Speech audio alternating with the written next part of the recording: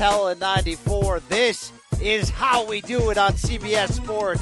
It's the State of Combat podcast with Brian Campbell, and it's back with the Pro Wrestling edition.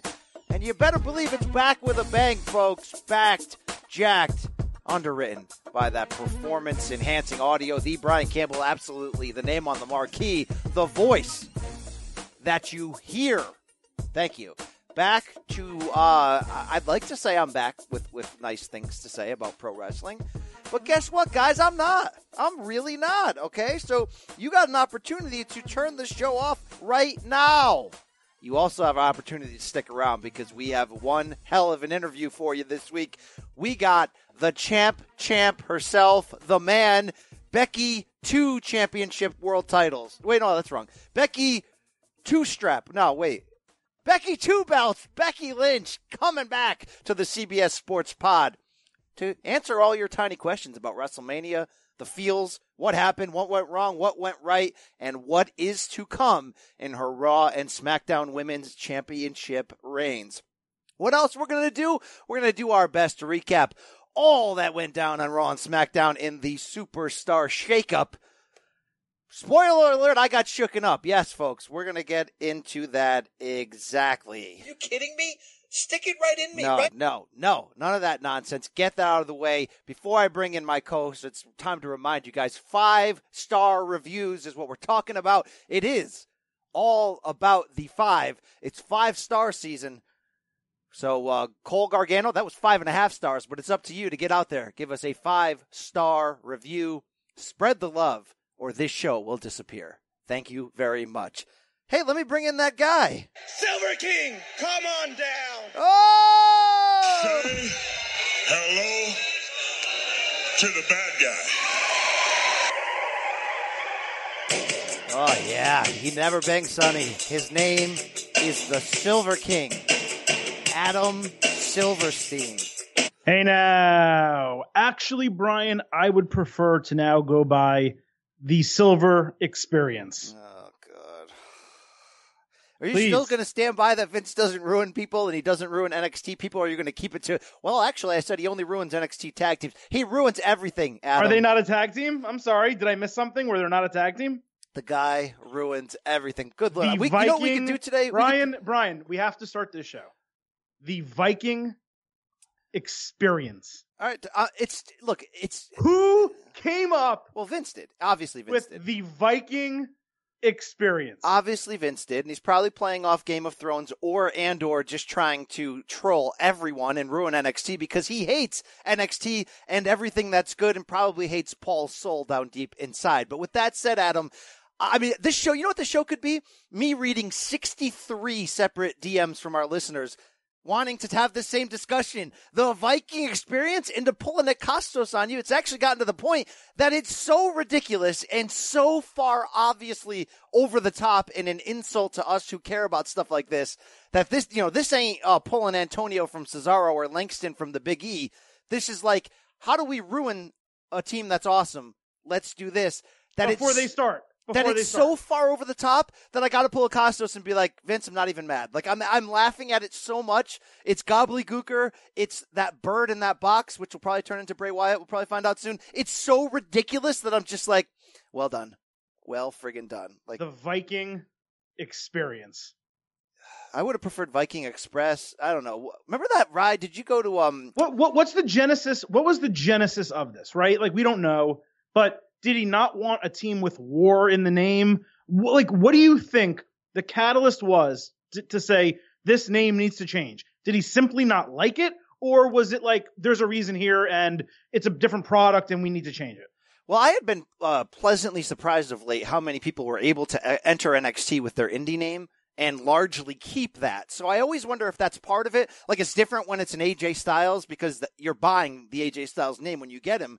You're not necessarily buying Hanson Rowe or War Machine. And I know they changed it to War Raiders probably for politically correct reasons, but maybe it's just, look, these guys appeal to that late 80s, early 90s Carney side of Vince. We know that. So that's why he probably jumped in and wanted to ruin them. I mentioned Game of Thrones. It's sort of been this theory people are throwing around. Hey, that's hip right now. I'm Vince. I'm hip. Hey, fellow kids. Like, it could be one of those things, like, People love but Vikings. Game of Thrones isn't about Vikings.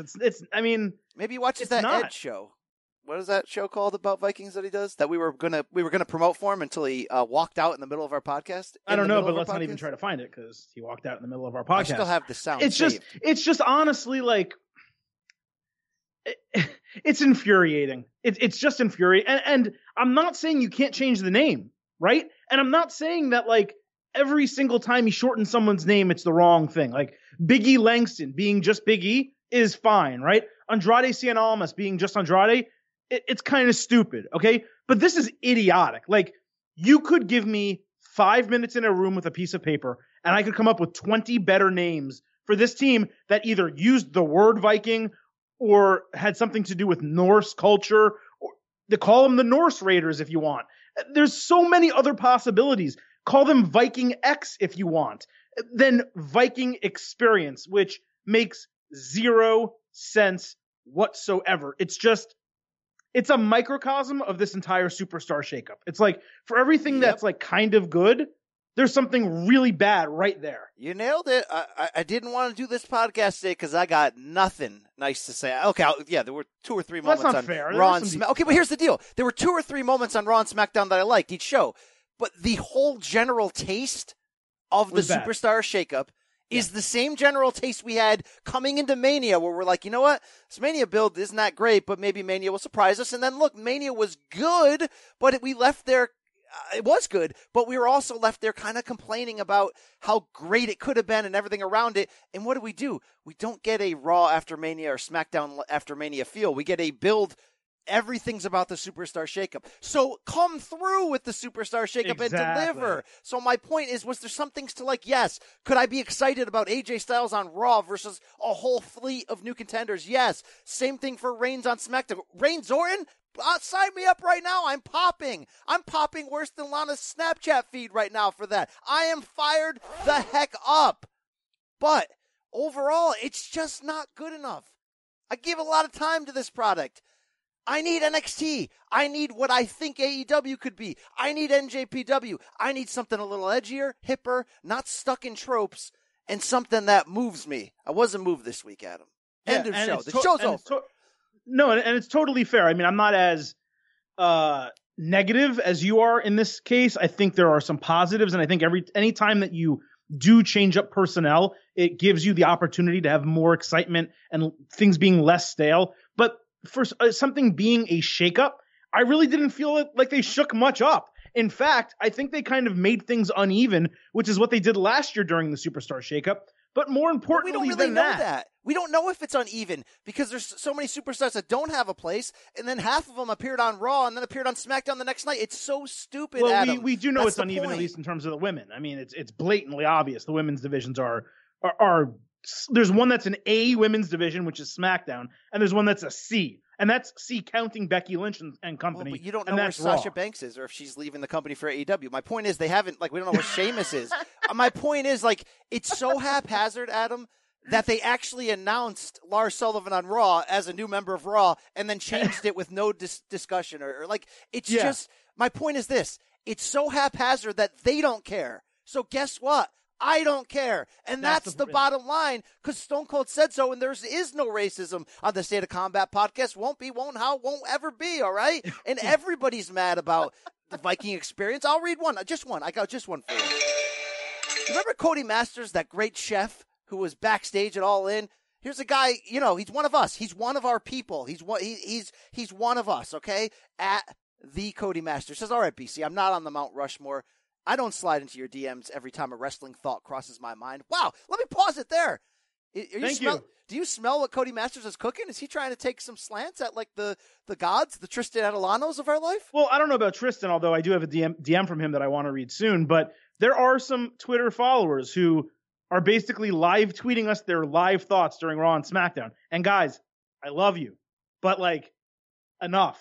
It doesn't have to be play-by-play of Raw and SmackDown every single show. Hit me up at the end of the show. If one thing stands out really strong that you want to talk about, hit BC and I up. But every segment, every time there's a commercial break, I don't need a fresh tweet. Wow. I just don't. All right, back to Cody. He says, but I've been here since episode 1, and I'm content supporting from the shadows, only feeling the need to come out when things seem at their worst. I can respect that. Back to Cody. I think we are there. The Viking experience, here's the thing, dude. I'm not angry and I'm not sad. Usually at these types of moments, I'm one or the other, but this time, I'm affected in a very different way. I want to say F Vince or stand up for yourself, Trips, but we don't really know what happens behind the scenes. What I do know, says Cody, is War Machine can't be the next Ascension, and this doesn't bode well for them, man. I mean, listen to Corey's call when they came out. He can't even form complete sentences to describe how they changed, and no more chants that line up with their theme. And now they're suddenly heels, and what the F? Did Vince type Vikings in Wikipedia, and Ivar and Eric the Terrible popped up first? I mean, Ivar, he just can't help himself, and last night was the moment where I finally accepted that Vince needs to just go away and put him out to XFL pastures and put us all out of our own miseries. Also, while I'm here, give Mike Bennett a chance. I hate seeing the guy waste away sitting on the bench spot that JTG used to call home. Shout out to Cody Masters. As Cody Rhodes once said, one of the best guys you'll ever meet. Huge hog. I can't comment on the latter part, but I can only guess. But look, Cody's speaking my language here. Come on, Vince. It's a microcosm, you nailed it, of the whole thing this week, Adam. Pull me off the ledge. I know every year after Mania it sucks and I'm ready to quit. But, again, 2019 is a different season. Fox is coming. AEW is coming. There's other things out there, including NXT. I'm stepping up to the plate for CBS Sports and saying, if this continues, Adam, we no longer cover Raw and SmackDown. I might do an NXT podcast. Well, what I was trying to take you down off the ledge wasn't so much the shakeup itself. It was the TV shows. You know these shows are going to be bad. They're not booking storylines when they're booking superstars moving brands. So you're going to have 6-man tags. You're going to have 8-women tags. You're going to have these stupid matches. You have to just say, okay, yeah, this week it's not going to be great, but we're going to learn new destinations of characters and new storylines are going to start next week on the way to Money in the Bank. So you have to have that mentality, and if you don't, you're going to have a bad time if you're expecting storylines to develop in addition to all the shakeups. The problem is that we had a horrible Raw and SmackDown after WrestleMania, so they didn't give us the juice last week to say, hey, here's the juice. It's going to come down a little bit in Superstar Shakeup, and then we're going to pick up again. This is the standard every single year, the lull after WrestleMania. The difference is last year we had like Pay Backlash and Saudi Arabia. And then by the time Money in the Bank came around, things started getting a little better. Obviously, like Braun won Money in the Bank, and we were really disappointed because it's a terrible booking. A monster doesn't need a suitcase. But this year, Money in the Bank is the next pay-per-view, and it's 1 month from now. So they really don't have a choice except to get this out of the way, put this on the back burner, and start building towards that pay-per-view. But there's no question that what he said, what you said, is 100% right. You cannot take a team like War Raiders, and that's what I will call them, and bring them up as NXT Tag Team Champions, mind you, without the titles, which means those titles are worthless on the main roster, whereas Paige, when she was NXT Champion and got called up, had the Divas, the NXT Women's title, and brought that up with her before she won the Divas title from AJ Lee. So you don't even bring the titles with you. Then you change their name with no explanation. And then you change their individual names when, truthfully, if you don't want to call them War Machine, you could have just called them Hanson and Rowe. And it would have been perfectly fine. On top of that, and this is just something little that bugs me, you had Eric Rowan over on SmackDown. If Rowan was too similar for you, that's fine. They now call him Rowan, and they gave the name Eric to Rowe. And it's just like, what the hell are you doing, Vince? It doesn't make any sense. And to Cody's point, I haven't always agreed with it because you get moments like Rollins Ambrose, right? And you're like, oh my God, Vince still has it. But this proves he doesn't. He doesn't have it anymore. Both Raw and SmackDown screamed of Vince products, and that's the problem. Screamed, yes. And look, I've been saying it forever. Raw can stay a Vince product because Vince isn't, he's not completely off the rails. Like Vince still delivers Vince-style stuff, but Tuesday has to feel different. It has to either feel like Paul or Brian James and Jeff Jarrett or whoever's actually running the show. It's tough to really know these days. And it felt like both. And I know what you're going to say, which is, look, it's a shakeup, so you can't expect the start of new things. Why can't I? You know what was awesome? Lacey Evans and Becky Lynch instantly starting a new thing. I pop for it. I'm fired the hell up. You know what's not awesome? Doing the same Lars Sullivan run in 4 times. Do you know what's not awesome? Horrible. 6 and 8 person tag matches and both main events on Raw and SmackDown. Not acceptable. You know what else is not awesome? You put the belts on the Iconics, Titles. which people sort of popped negatively for only from the standpoint of, well, you're kind of devaluing it when you're doing hot potato with it. It just started. Why can't one team establish it? And then what do you do with them? You have them lose 2 nights in a row. I know one was non-title, one was You're part right. of No, a- you're right. But that just You're right. devalued them as legitimate champions. It's the same BS. It's the same tropes. It's the same thing that the second you bite into it and you realize that's not beef in that lasagna, it's cucumber, and you go, wah, wah. And anyone could still say, yeah, but didn't you enjoy Finn and Ali? Wasn't that a jewel? It was great. It was great, okay? I'm sure there's once in a while when I crap out a giant load, you can pick in there. There might be a corn. There might be something still edible in there. Doesn't mean I want to touch it. Well, Finn was actually great 2 nights in a row. But yeah, man, it's just, it's unacceptable is really what it is. When you have a company with this much brain power there, that you can understand why people get frustrated, writers of WWE, when they probably came up with some pretty decent ideas. And yes, I do know there were visa issues, there were travel issues. Apparently they had to rewrite Raw at some point. But what I saw Monday and Tuesday night, Brian, to your point, every week going into this week, Raw stood on its own, right? As a certain type of show. And then you and I would be like, oh, that was either good or bad. And then we would take a breath and go to Tuesday night and we would say that's either great or good. There were very few bad SmackDowns in the last calendar year. It was a palate cleanser. And then we went to NXT and it was great, every week basically.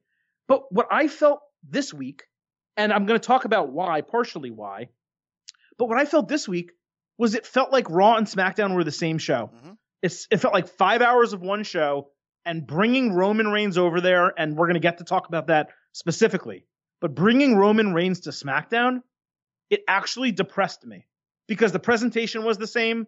The gimmick was the same. Exactly. It was exactly the same, where you have the opportunity to take this guy and move him over and have him wear the suit or have him look differently or dress differently or just tweak his music or do something, because you're tweaking everyone else's music, but it's the same. Or Adam, freaking very guy. simply, book him in a hip and cool way instead of the dead trope of a guy who we didn't want to cheer for before. Now we feel like we should because of his personal life and he's a great dude.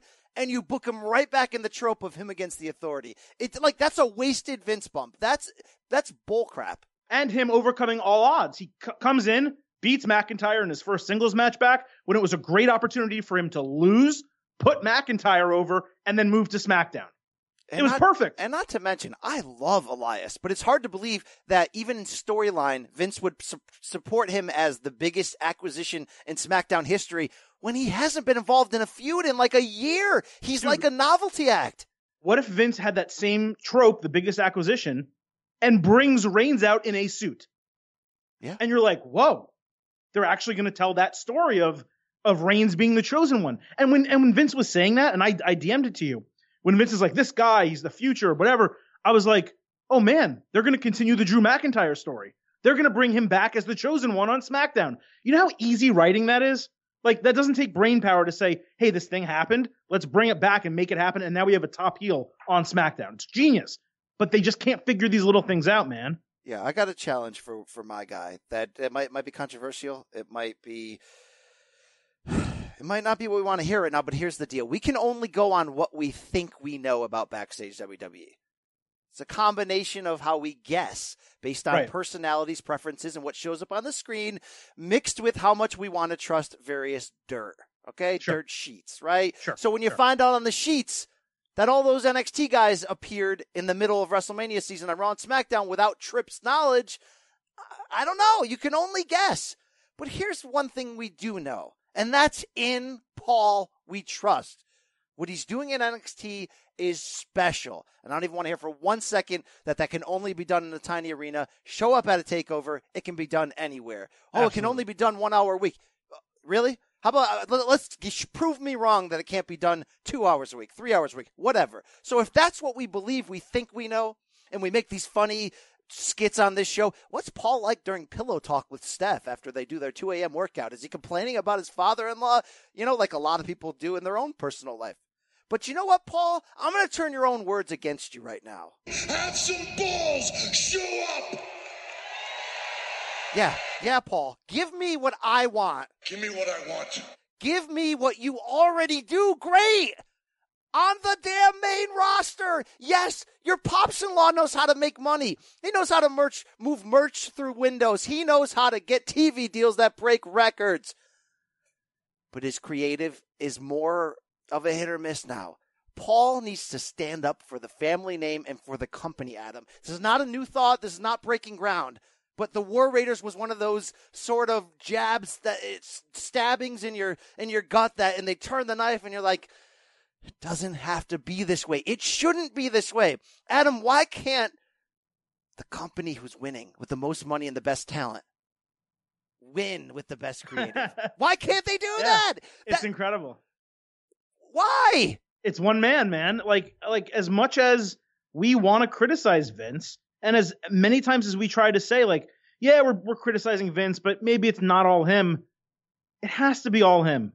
It has to be at this point, because there's no way look, they have a lot of writers, okay? There is no way a room of writers came together and Vince's like, hey, we need a new name for this team because I don't want a team with War in their name on Raw. And again, that's a stupid sentiment, right? But let's say that was his sentiment. He's like, I don't want Raw, I don't want War on there, and this guy's name sounds like Rowan, so we got to change his name too. Okay, fine. There's no way a room of writers came up with that as their best name, and there's no way they came up with those Ivar and Eric or whatever as the two best names for Vikings.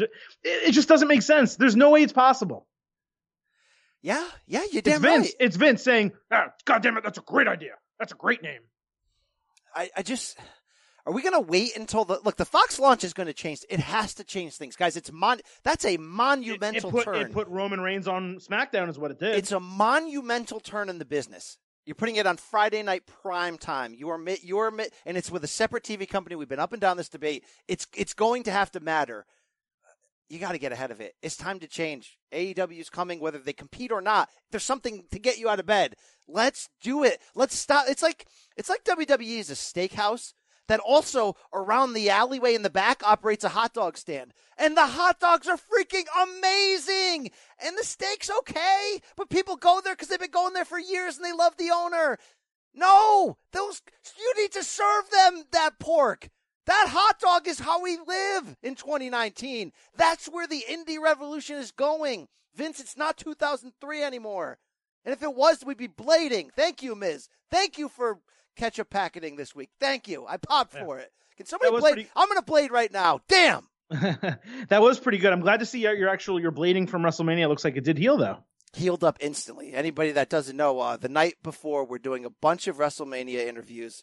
I bump my head getting off the toilet in my tiny bathroom in my boutique New York City hotel and hit the edge of the towel rack, which had a sharp edge to it for some reason, and I get sliced right open. But it allowed me, as you'll hear in the next few weeks when we unroll a lot of the extra sound that we haven't used yet, a lot of fun conversations of me asking WWE superstars, hardware or blade, you be the judge. So I do want to get into the superstar shakeup in terms of like the actual personnel. But before we do, I really think it's important to break down the overall issue with it. And I could do it, but we also have the number one man on our Mount Rushmore, Tristan Ataliano, Ataliano _ Tristan, if you want to hit that beautiful sound that we like so much. How about this sound? I want to thank you for shutting the F up and letting me talk for a minute. And before I go, I would like to state that I did not bang Sonny either. Thank you, Tristan. Thank you very much. It's a shame, and it's our fault, but it's a shame we ran out of time and didn't get to have beers with this man, trade organs with him. Whatever podcast hosts and listeners do that isn't gross or illegal, we could have and probably should have done with Tristan. Look, Tampa Bay, Florida, 1 year from now. It's easier, way easier than New York. We'll do something. There's a ton of breweries, tons of places to go. We'll do something. All right, here comes Kentucky Long Rifle. Kentucky Long Rifle. What is that, an email? All right, so I got like 3 paragraphs from this guy, and I told him, hey, you need to cut it down so I can read it on the show. But the breakdown of his DM, the summation is that he loved WrestleMania and thought it was awesome, regardless of botched finishers, winners and losers. He just loved the entire show. But he thinks the Superstar Shakeup is, all caps, stupid. Who's pulling the strings here? Is there a lottery that the wrestlers pull like the old Royal Rumble days? Is there a trade between GMs? Or is it really as lazy as it looks on TV that these people just end up in whatever brand Vince wants them to? It doesn't translate well. Just like a lot of things WWE post WrestleMania, it's lazy. Oh, and that Viking Experience name is garbage. Thanks, guys. So he's right. And my biggest issue, and we can talk about the individual moves, but it's the presentation and it's the explanation. The WWE draft that they used to have, even though once the rosters were set, calling it a draft every year didn't necessarily make sense because you don't draft people that way, right? You draft free agents. But the WWE draft format makes sense. The Superstar randomizer that they even had, where they just put it on screen and it randomly fell on a name, and then that person's music hit, and that person wound up on Raw or SmackDown, it at least made sense. The Superstar Shakeup, there's no form to it. There's no explanation of how these moves are being made, why they're being made. Why the hell would suddenly the Intercontinental Championship wind up on SmackDown? It doesn't make sense. Why would a guy who just lost the title, I think it was a year ago, show up on Raw and then win it and then stay there? It's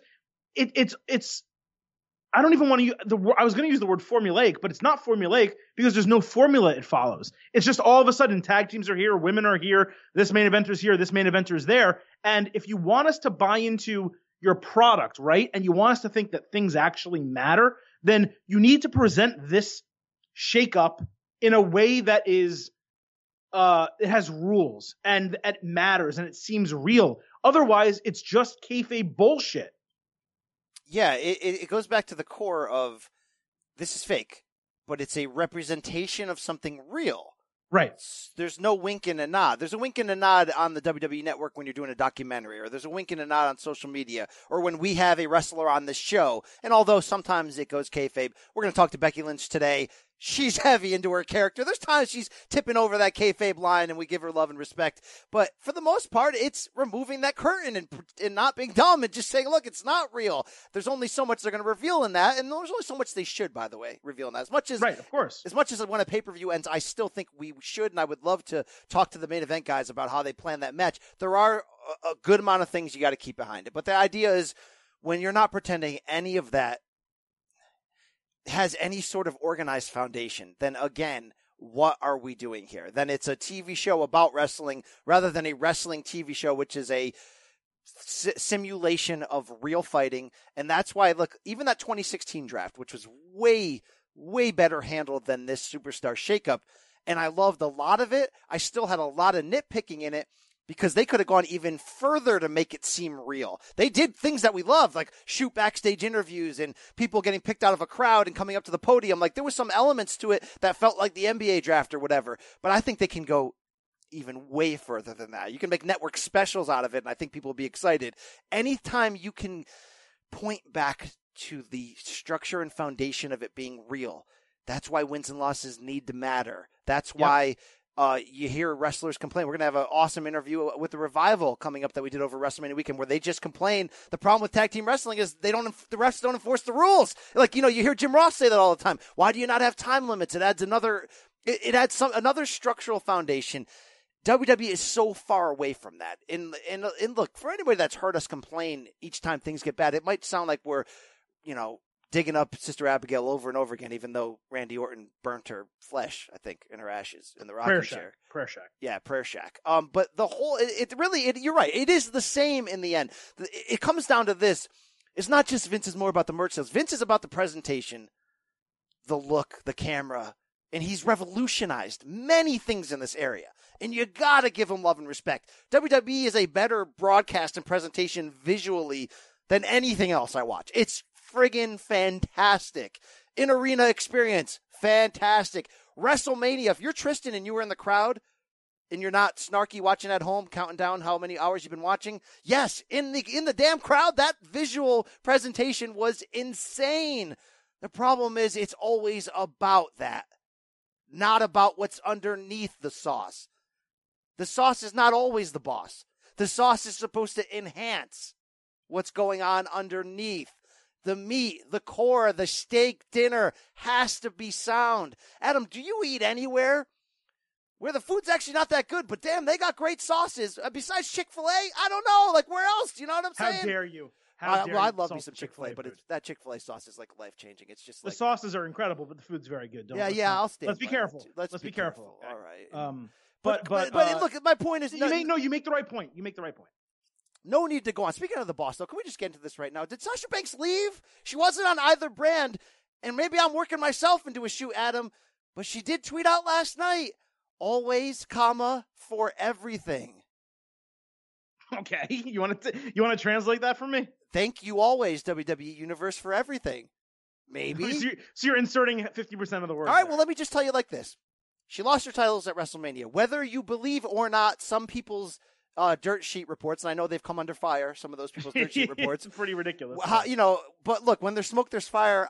She should be upset. There should be an upset motion inside of her saying, why did Bayley and I just get stripped of these belts, right? And why is Charlotte, Ronda, and Becky in the main event, not me, who's arguably as good or better to a lot of people, right? In ring. Justifiably so. And we've been saying ring. forever how she's got a lack of a push. We've had her on the show talking about it. She's a superstar, whatever. Okay. No, we haven't. We haven't had her on the show. We want her on the show. No, we had her on talking about it in the she's past the one. year. No, she's the one that's eluded us. No, we have had her. I'm telling you, we have had her. Anyway, I don't debate think so. for another time. The point is, that happened, and then what happened at the Superstar Shakeup? Bayley showed up twice without her. Bayley was presented as a singles championship contender now. No mention of Sasha, no showing up on either show. And if you go back over her tweets, Adam, the day before, I dream my painting, then I paint my dream. Okay, maybe innocuous, maybe not. This is incredible. Maybe not crazy. No, let me lean back so I can get the tweet history of Sasha Banks for the last Okay, week, and please. then on April 8th, what was April 8th? That was the day after Mania, correct? I don't know. She put Maybe. a long one that I'm not going to read, but it's about her frustration in her current job and how she wants to feel magical again, chasing her dreams. Doesn't want to feel the status quo of feeling like she's going through the motions.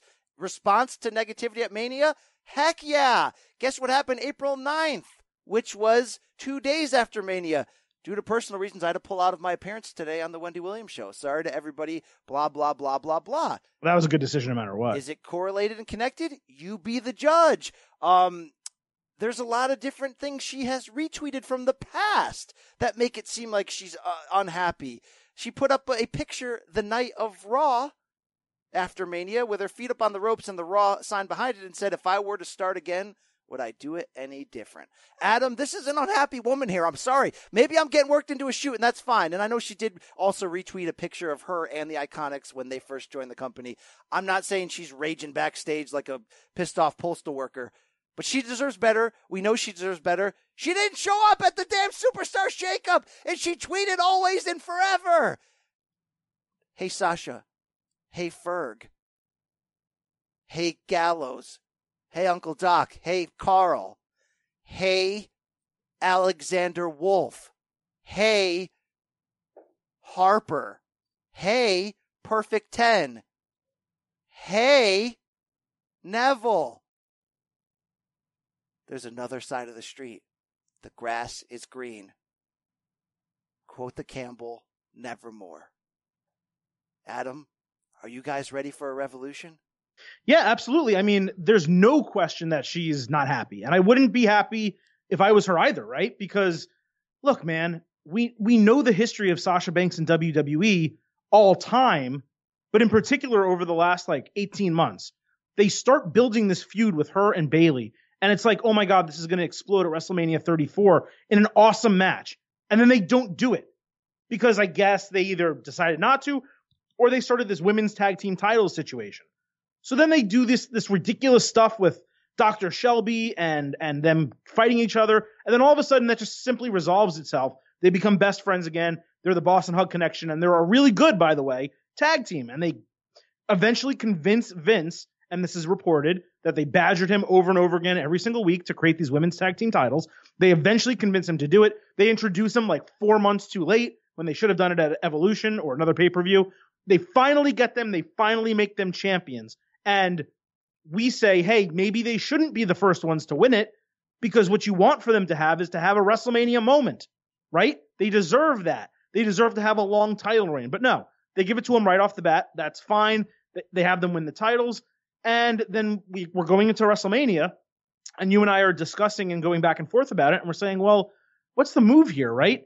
You can't take it off of them because you're trying to establish the titles and you want them to have a WrestleMania moment. So what sense does that make? They're also, by star quality, the best tag team you have for the women right now. And what does WWE do? They take the titles off them at WrestleMania and then reportedly tell them that they're splitting up in the Superstar Shakeup. And Sasha's pissed. And you know what? She should be pissed. Now, there's two sides to it. She should be pissed because she's better than the booking that they've given her. At the same time, we have seen women in WWE, one in particular who's on today's show, Becky Lynch, have horrid, terrible, go-nowhere booking in WWE and turn it around and now be not just the hottest thing in the women's division, the hottest thing in the company, and maybe the hottest thing in all of professional wrestling. And Sasha Banks has that talent. So I'm okay with her being pissed. I'm okay with her being frustrated. According to Dave Meltzer, if we're going to trust reporting, they have booking plans for her at Money in the Bank, Sasha Banks. And she's supposed to have been split from Bayley. Well, so in if you're terms going to of split her from Bayley and you don't put her into a title feud with Lynch, then what are we doing here? I don't know. But in terms of the Superstar Shakeup, it seems they had plans in that regard. So I'm fine with her stepping away. I'm fine with her expressing her anger and her resentment towards her booking. At the same time, 11 months ago, she re-signed with WWE for either 3 or 5 years. She is under contract. And we have seen, as I just said, other women in this company go from zero to hero very quickly. And she certainly has the talent to do that. I don't particularly want Sasha Banks out of WWE because I love Sasha Banks. And the best way I can guarantee that I see her consistently is on WWE. So she's not wrong. But at the same time, I don't think leaving's right.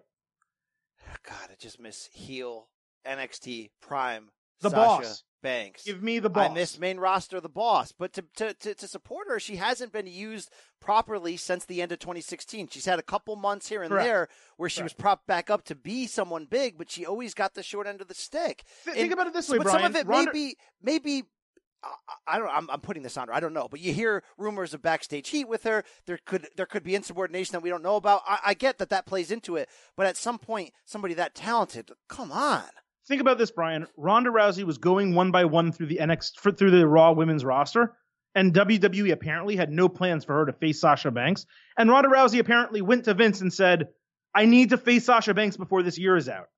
And what happened? They had a great match and a great 2-week rivalry. But they didn't have the foresight, WWE, to book that. Or the foreskin, let's be honest. Either. To book it for a month and come up with a really solid storyline there, right? And look, like you said, and we said the same thing about Bobby Roode, who's just coming back now. Sasha Banks is a heel. She's the best when she's a heel. Why force her into this goody two-shoes role with Bayley when you know they're conflicting personalities? When you had the opportunity to pay that off at WrestleMania 34 and have Bayley be a face and Sasha really full on turn on her and be a total heel coming out of that, maybe Sasha Banks is in the main event with Charlotte Flair and Ronda Rousey at WrestleMania 35. She has that ability. I don't think she's extremely strong on the mic, but she has that ability. So when she's a heel, though, she's great on the mic. And believe me, I think as a heel, what makes her so great is when I first started watching NXT in late 2014, early 2015, and she was on top, right away I was like, who's this chick? She's too thin. She's has way too much swag for her own good. She's just all talk. And then she won me over just by knowing her character and being a great wrestler and just nailing it. She had the it. She had everything. And Adam, it's part of the process of WWE-ifying somebody when they go to the main roster, that you slowly strip away what we loved about them. When she was about to join the main roster, there was an underground sort of opinion forming. Dave Shoemaker of, the masked man of the Ringer, when he was on Cheap Heat back then, was a big proponent of this. He was the biggest Sasha Banks fan ever. He was saying she's the only female wrestler on the roster, even with Ric Flair's daughter on there, who has the Rock potential, who has the potential to be a crossover star because she has the charisma and magnetism and the sort of just, what's the word I'm looking for? I guess it's it. Just that it factor. That it factor's gone, Adam. Largely It's not gone. It's not gone. It's not being utilized. So when we get in these debates about people being ruined, and then people can say to you, well, look, this person like No Way Jose is never going to succeed, right? They got a comic gimmick. Okay, on that level, you're right. But there's a major difference, obviously, even with guys that are comedic, like the vaudevillains or whatever, of how they're presented on NXT compared to the main roster, because NXT is about the story first. And the story is usually underwritten by the idea that wins and losses matter. So when the story is most important, you take the people involved with the story and you treat them important and you consider them important. That's why people in the crowd at NXT shows cheer for both sides and cheer for the brand as a whole. They chant NXT like people used to chant ECW, who were so behind the damn brand succeeding, they felt part of the operation. No one's ever going to chant Raw, SmackDown, McMahon's Authority, WWE. That just doesn't happen.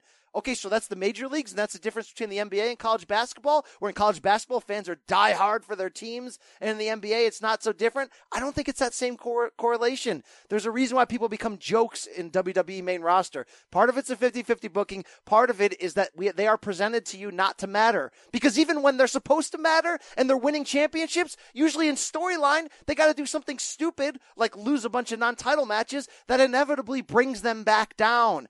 You know what Tripp's greatest gift in NXT is? Every superstar matters. You remember Blue Pants? That female jobber? What's her name? Leva Bates, I think is her name. She was terrible. I love me some Blue Pants. And if anyone has an NXT Blue Pants t-shirt in size large, I'll give you a kidney for it. I almost got that one time for $4, and I said no. And if you say no once to a $4 shirt on WWEshop.com, it'll never come back around. That's my life rule moving forward. Anyway, my point is, she was a jobber that got so over, they made a damn t-shirt for her, Adam, because it's about the story. Everybody wants everybody to win. Vince doesn't want his own people to win, and that's why we have Ivar. That's why we have EC3. But yeah, you're 100% right, man. It's disheartening. At the same time, like Becky Lynch tweeted at her, "Fight me," and Sasha Banks retweeted it, and Bayley tweeted back at her. So I don't know. I feel like this might be blowing off some steam. I hope. And I say hope not because I don't want her to go to AEW, blah, blah, blah. No, it's actually, I don't know if WWE would release her candidly. I think, like I said, she just re-signed a contract. I want to see Sasha Banks on TV, and I want to see her in things that matter. When Revival told us that it wasn't, and told other people, they didn't actually ask for their release. They just kind of almost gave them an ultimatum. We're seeing an increase in tag team wrestling and an improvement in tag team wrestling, right? Sasha and Bayley walked up. They demanded women's tag team titles. They eventually got them. I hope this is another opportunity of Sasha Banks stepping up to Vince and saying, you are underutilizing me, and I'm not going to stand for it. And if you don't do something better, I'm not going to be on your television program. And I hope that something really good comes from this. I really do. Because she's important to WWE. And you know what? I don't like using their terms, but she's important to the women's evolution too. She is. She is, and she could she could be the face of a whole different brand, different company. So that's why it's important that they keep her. And look, it's not just keep her and give her something. It's not just rocket a title around her waist. No, it's make her matter. It's about making it matter, because why did we complain about the ending of that triple threat women's Mania match? Partially because it went on at midnight. Partially because Becky's moment got muted, got taken away, it got rushed. The people were filing out of that stadium as fast as they possibly could. It almost felt, and we'll ask her about this today, but it almost felt like it didn't matter the level it should have been. Even more important than belts and winning is being in something that people feel, that they can feel that they can feel all of that, Adam. Kofi Kingston. That match is what we're talking about. Not every match has to be that good.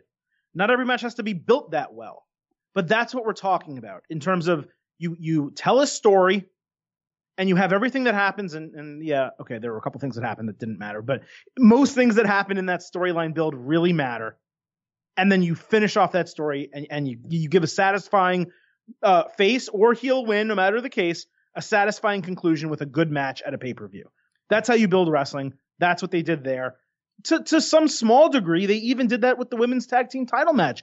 That wasn't necessarily bad, and putting the titles on the Iconics was not necessarily bad. I mean, there's pictures of all four of them backstage smiling with Sasha Banks and Bayley with their arms around the Iconics, like being proud of them and happy for them.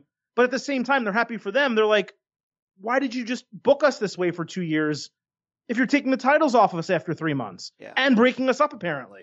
All right. We've just fixed WWE main roster, so thank you, Vince. Thank you, Paul. Congratulations.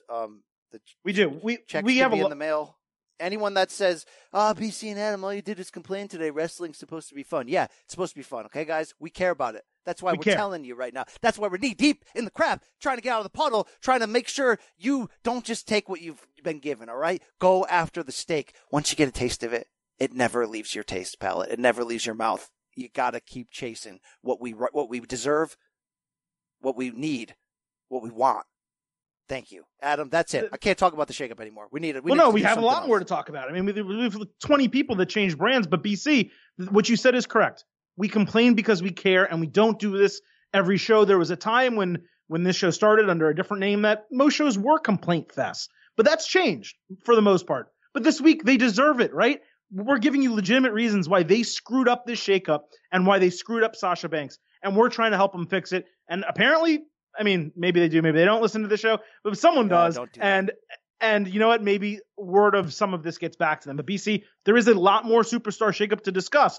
But before we get there, a quick word from our friends and sponsors.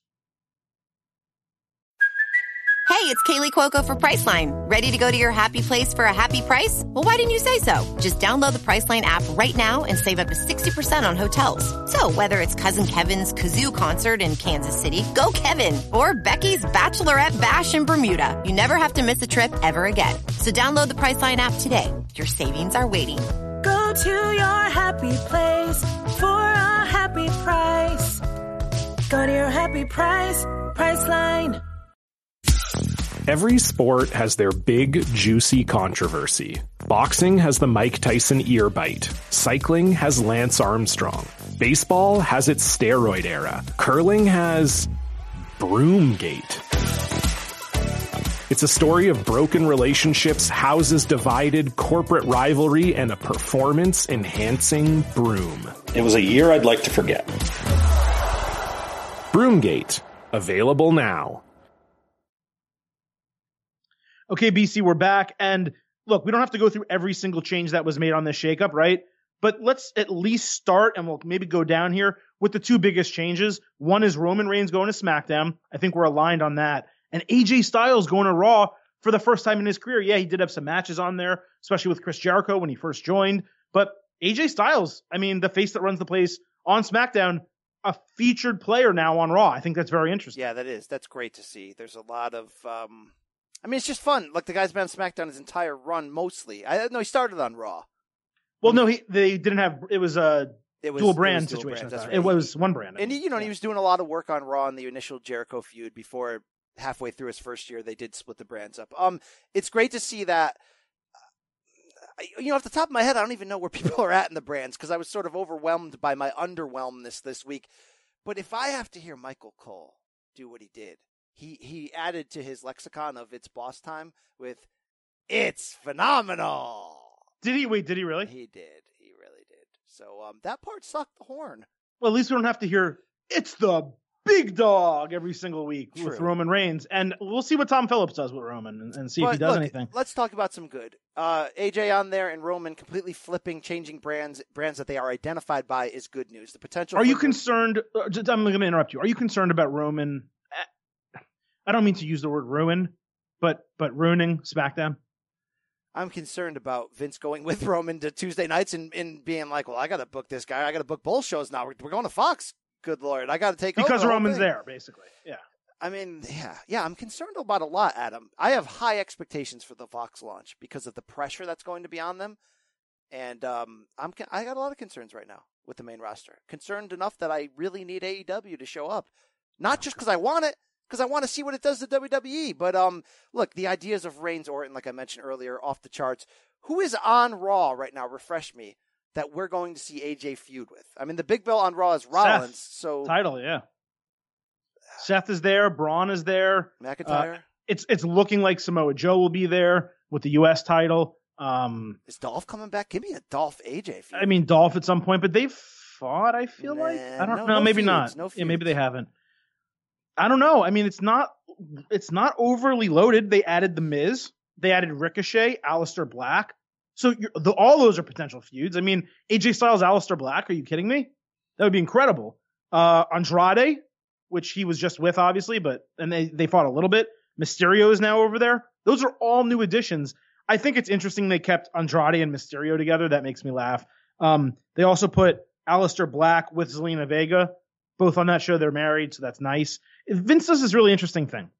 He keeps married couples together, but he doesn't keep dating couples together. So you have the Usos and Naomi there, because Jimmy and Naomi.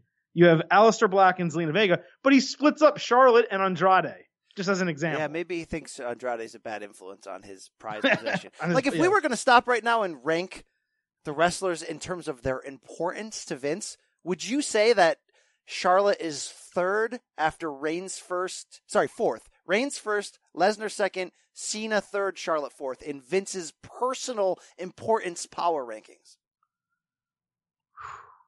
Reigns 1, Cena 2, Charlotte 3.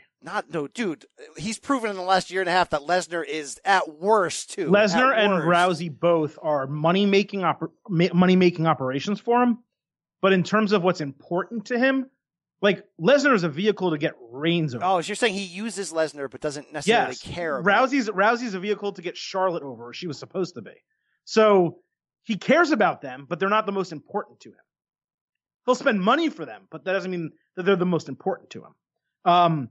I don't know. I felt like when looking at this shakeup, and let's start with it, but maybe we'll do men and women and then tag teams. We'll talk like that. I felt like Raw added a lot to the men's singles situation and just the men in general. We said Styles, Miz, Ricochet, Aleister Black. So they cleaned up those NXT male one-offs, right? So they got Ricochet, Black, and they got EC3. They added our boy, Cedric Alexander, who obviously they added him, so they had to get rid of Apollo Crews because, God forbid, you have two guys who look the same on the same show. Mysterio, Andrade, like, that is a talented core of personnel from an in-ring standpoint. And let's not forget, kind of addition by subtraction, getting rid of Roman Reigns. So now title feuds and secondary feuds are going to be really fresh on Raw, in my opinion, because you don't have that albatross hanging over. Well, the great news, obviously the best news is for Seth that Roman's gone, because Seth can be presented as a legitimate champion, and you don't have, obviously, Reigns the bigger star over his shoulder. But if they're not going to do Seth versus Roman, which everyone knows, if we listen to the show, I want more than anything to close next year's Mania. If you're not going to do that, or not going to do that yet, you remove the pressure and the need to go on linking them together on TV all the time, because they're 2/3 of one of the greatest, group/factions of all time. So that's great for Seth. You're right. If Seth's going to hold the big belt, you have the potential to have AJ competing for the secondary championship. I mean, could you imagine a giant AJ Miz feud? Heck, a giant Seth Rollins-Miz feud. There's a lot of fun potential at the highest level here. Miz would be the perfect B-side heel when he turns back around for the damn big belt. So that's all great, all good. Interesting, though, that not only that Alexander Wolf gave his notice, but that they've broken up so many groups. They've broken up the Riot Squad. They've broken up Sanity. And now when they showed the additions, you had on that full screen, of course, Cedric Alexander's face. And then you had Eric Young separate from the group next to him. And I'm like, is a guy like Eric Young only on there to take the fall in matches to prop up some of these cruiserweights so you can begin to believe that they're main roster size and worthy? Yeah, that's interesting. And you're right about that. But just clarification on Alexander Wolf. Apparently he's going back to NXT. He seemed to put his notice in. I don't really know. But, man, Alexander Wolf, talk about irrelevant. He was the fourth most interesting member of Sanity by far. I thought he played his role in Sanity perfect. He played his role. I'm not going to overinflate his value to the territory, but that team was great. Some of its parts, I thought. And I think that's the greatest bastardization of an NXT call up that Vince. And EC3 is the other one, and I'll talk about him briefly in a second. But Sanity and EC3 are the two things that Vince brought them up and just had nothing to do with them. Didn't care that he brought them up. Probably doesn't even know why. Probably just said, hey, who's someone that I can bring up? Oh, therefore they can work house shows? Okay, let's bring them up. He ruined them by taking Nikki Cross away. Did nothing with Nikki Cross. Right now, Nikki Cross doesn't even have a brand, even though she was brought up. They just left her off the shake-up. They announced her after the fact. I thought she was announced on SmackDown, like one of those after the fact that showed up on their website where they she wasn't scratched in the rosters. Oh, then she was not. Well, they have they have too much talent, and unlike in the past, they'd make an NXT block call up, and then you were going to expect quietly that you'd get those previous generation superstars, right? Like the what was Titus's tag team partner in the Darren Young, Fred Dosser, yeah, Darren Young. You'd get a group of Darren Young. What's that chick, Danielle Monet? What was her character? I don't know that real name. She was Taylor actually. Breeze's girlfriend for a hot second. You know what I'm talking about. Summer Rae? Summer Rae. You get those sort of dumped off, and you go, okay, yeah, I get it. I see it. We've seen more NXT call-ups, I feel like, in the past few months than ever. So when's that purge going to come, or is that purge not coming because it's such a fertile time for not just AEW, but really anybody? Like, honestly, if they cut anybody with a name and like a Ring of Honor grabs them or something, I'm not saying WWE would be afraid if a Tyler Breeze showed up in Ring of Honor. I'm not saying it like that, but I'm saying they also wouldn't want to put out there right now in this fertile time fuel for other people. So do you think a purge is coming, or are we just going to sit tight with all these people doing house shows only? Yeah, they didn't do like a Future Endeavor round last year. They actually did not at all. Now, individual people left here and there, but they didn't do that, and I don't think they're going to do it this year either. I think it's almost natural. Like, a couple of these people are leaving, and we'll get to another one at least later. I don't know that that's going to happen, and I, you know what? I honestly stand by. I don't think the rosters are bloated. I don't think they have too much talent. I don't. What they need to do is learn how to rotate talent. They have to learn that this person does not need to be on TV every single week to be in a feud, and when there is a feud, it doesn't have to be on TV every single week unless it's leading up to a pay-per-view match. And if it is, that's great. And if it's not, you can have it on TV once every 2 or 3 weeks and lead up to a big match on TV. You can have a feud between Rey Mysterio and EC3 that you put together for some reason and have it be on TV 4 of 6 weeks, and that fourth time they meet is a major match. Like, it's right, not 4 tough of 6 to book. weeks is fine, but anything more than that, and you're asking. I'm just saying you don't always have to use everyone all the time. And when you do want to use most people, you don't always have to use the same people all the and time. Then what does WWE do this week? They take 7 people, put them on Raw, and then put them on SmackDown the next night. That's great. Some of them, yeah, and it was ridiculous. But I am excited to see Andrade over there. I think Mysterio, like, that's an example of WWE, a true example of WWE signing someone just being like, I don't want your name anywhere else, because they have nothing for him. And it's unfortunate because he's still really good. But even me as a fan, I'm like, I don't really care about Rey Mysterio. Like, I don't care where he is. But if you give me a hot feud with Andrade at some point, I'm down. What really bothered me, honestly, is that they put Ricochet and Aleister Black on the same show, and that's so much talent. That, so like, they're teasing all night, Adam, that some teams may be broken up. They're teasing that all night, and yet they don't officially announce that. We had to do the math and figure out that the Riot Squad's broken up. Sanity's probably broken up. The perfect team you could break up because they don't make sense as a team. You run them out as a team again, Ricochet and Aleister Black. What are they doing? Well, they don't make sense as a team, but they are great as a team, though. Like, yeah, what does it say about them that they they competed for all 3 major tag titles in the organization in the same 6-day period on the largest stage, and they lost all 3? All of them. Again, it's the tiny details that matter. You know what that tells me? They're losers. Yeah. A couple more topics to bring up. By the way, after you built them up, unbeatable in pinning all these champions, and it's great. It's great. No, it's great. It's great. Can I give you WWE 7 hours of my week, please? Can I just give it to you? It's great. Really, please. Thank you. Couple more things. You can give me a hero zero. You can agree. You can give me a quick thought, whatever the case. Have you ever seen someone buried as quickly as EC3 in your life? No. What did he? Does he have new? What happened? What did he do back there? Did he take? I don't know. Did he? A good guy on the mic who doesn't get the chance to talk and just gets the crap beat out of him at all times. Yeah. That's one. Lars Sullivan. I mean, I think you like him, and you've told me that I'm wrong for hating him and thinking he's going to be an immediate failure. The guy looks like Gene Snitsky to me. I don't think his ceiling's any higher than that. Why do I care about this guy? All right, here's the problem, okay?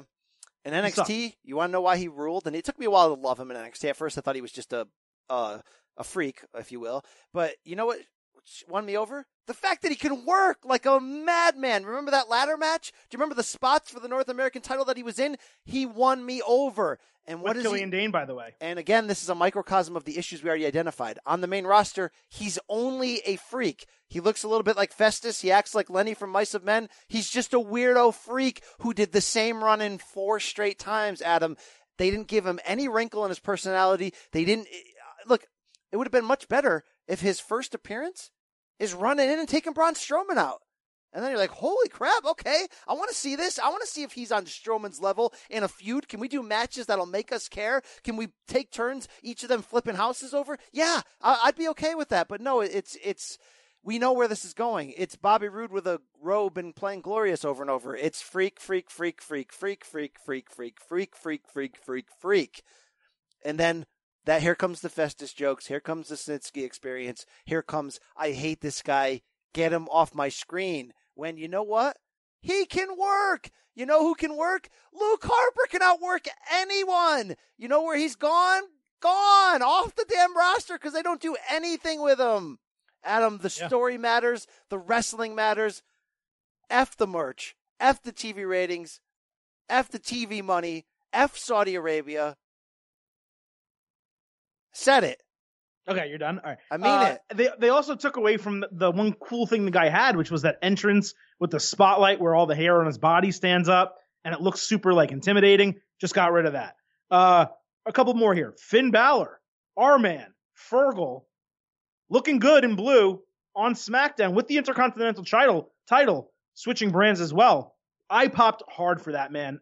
Wrong terminology. I popped large for that, man. I thought that was a fantastic move. I like the WWE and the Intercontinental title being on the same brand, and I like the idea of Finn Balor being on SmackDown, where if tradition holds, work rate, storylines, etc., will be better, and they'll be able to utilize them. I know what you've got in your pants, and I want it. Wow. So I said the best move of this shakeup was for Seth Rollins having Roman Reigns gone. The best move for us to not complain for the first hour of a podcast anymore is taking Prince Devitt, Finn Balor, putting him on the brand where he can wrestle like you just nailed it and not be marginalized. Let's not hear from or see the demon ever again. Let's come back to Fonzie Cool Finn or just regular, this guy can wrestle and he's great and he's 37, yet looks like he's 15. He's got great abs. That's the guy that we want. That's the guy that we need. His 2 appearances wrestling this week were great. His match with Ali, yes. Love the babyface handshakes and hugs afterwards. Love the fact that on Sunday of this week, when I was stuck between the Atlanta and Charlotte airport for 14 hours, RIP to everybody who, by the way, seriously got hurt in that tornado that swept the South in the South Central Plains, whatever. But I saw Finn. I saw Finn in the Charlotte airport from across the way.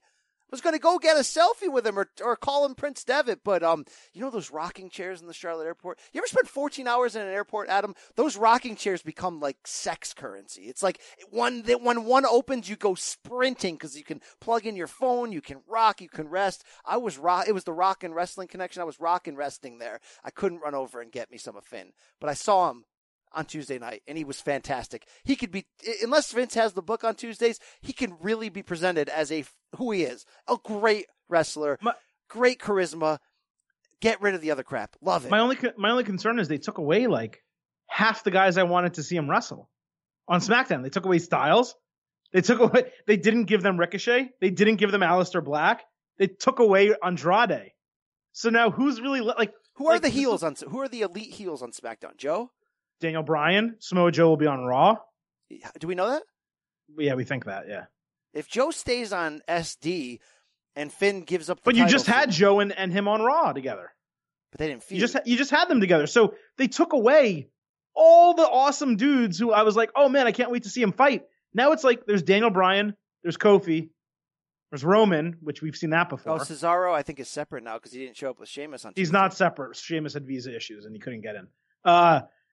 So there's just all these, they really didn't add a lot of individual male talent to SmackDown, and all the potential that they had to add talent, they put or move talent, they put it all on Raw. I've read you that list of names 4 times now. That's a significant number of new singles male superstars, and I'm just shocked that so few of them went to SmackDown. Elias is there. Who cares about Elias? I don't want to see that. I've seen Elias in Finn. I don't need to see that anymore. I care about Elias, and I want to see him in feuds, just like I want and need and deserve to see Braun Strowman in feuds. They're one and the same in reality. I get Elias is not a great wrestler, so don't beat me down the throat with him wrestling, but beat somebody down with a guitar and start a damn series. I'll give you 2 names who I am excited about on SmackDown. and maybe this answers my question and my concern. Buddy Murphy and Chad Gable. From the moment we saw him, we thought, sex. Now, if they're adding those two, and they're filling in the roles of some of these guys that we just mentioned, are you popping for that piece? I'm popping so huge for Buddy Murphy. I'm popping for Xavier Woods going out of his way to mention, what did he say on during that opening rant on SmackDown? Like if Tyler Breeze isn't on SmackDown, I'm going to die or something. Yeah, like or that. we riot or something. Great, because there was a little movement of that going on social media where Tyler Breeze was tweeting out that he wants to go to NXT and feud for the North American title. You had Mauro Ranallo quote tweeting it, being like, I'm going to be behind that because, we saw that Tyler Breeze had an NXT match within the last 5-6 months. Yeah, that's great. Chad Gable deserves a singles push on there. Can we do something with Buddy Murphy right away? Can we get he's WWE's answer to Kenny Omega. He's a poor man's Omega, yet still rich for my blood. I need me some Buddy Murphy in a big role. Imagine if he's plugged in right away as an elite heel. Finn Balor and Buddy Murphy having a feud. What's happening inside of me? Now spill that milk and magnesia for me because I've made it, baby. Yes, Omar. Yes. That's exactly what I need, what I'm feeling. That's exactly what I want. Yes. Gross. That was kind of creepy. That's Omar Al-Rashid. That's our guy. He'll do that, the smooth, sultry tones and whisper in your ear and get a little creepy, ladies. He's there. Also, hey, I'm honestly I am really excited for Buddy Murphy. I am also very excited for Chad Gable. If they actually use this guy, and with a dearth of singles male competitors on this show, I think they might. You're talking about a guy who could be a legit star and could be in feuds with Finn Balor. I'm also not against the idea of putting him in an elite tag team. Bobby Roode and him are not that makes no sense. Makes no sense. Do you know what was great? Do you know what was one of the better things that ever happened? American Alpha. I mean that. The work they did in NXT and early on SmackDown speaks for itself. They were Steiner's 2.0. They were great. We don't know if Jordan's ever going to be the same or ever going to be back. There are other people you can link up with Chad Gable who can play the poor man's Dynamite Kid role in some British Bulldogs. You can do this modern day thing. There's a lot of workers in your locker room. Let's make a fun team, Vince. What about him and Apollo Crews who just went over there? That's interesting. That's interesting. Because Apollo's the muscle, Gable's the worker. In a tag team like that, you wouldn't, because look, the one thing about American Alpha is they weren't great on the mic. They didn't talk because they weren't great on the mic. They were babyface in your face. They were decent, yeah. That could work. Yeah, okay. They also added, so we can move over to the tag teams. They added Heavy Machinery to SmackDown, which comedic, whatever. But man, the Revival talked to us, and we'll air this interview about bolstering the tag team division on Raw, right? So they added, if you want to consider them a team, Ricochet and Aleister Black. The damn Usos are on Raw too. You know what? I don't think there was enough shakeup in the two tag team divisions. They still both seem kind of stale, but putting Usos on Raw, man, that makes a difference. That's a big push. That makes sense. New Day holding it down on SmackDown. Usos on Raw. What kind of feuds are we going to see? What are the elite Uso tag team feuds we're going to see on Raw now? Usos and Revival is the feud. I mean, so Revival's staying? Is this true? They're staying, right? Who? The Revival. Yeah, they weren't leaving. They said that was completely exaggerated. They just wanted to make it, they wanted to put their foot down about tag team wrestling not mattering. Okay, because there were all those weird dirt sheet rumors of them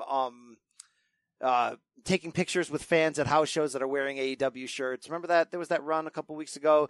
I also saw Conrad Thompson tweet at one of them the other day and say, I'll leave a seat for you for Double or Nothing, StarCast, whatever. And that was just sort of like I know he's joking. The Conrad Thompson who's not employed by AEW, right?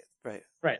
Why do you hate Conrad Thompson so much? I don't. I think it's ridiculous that people don't think he's just because he says StarCast is separate from AEW, people believe he's not related to them or doesn't have impact on that company. He clearly does. I just think you're not ready, Adam.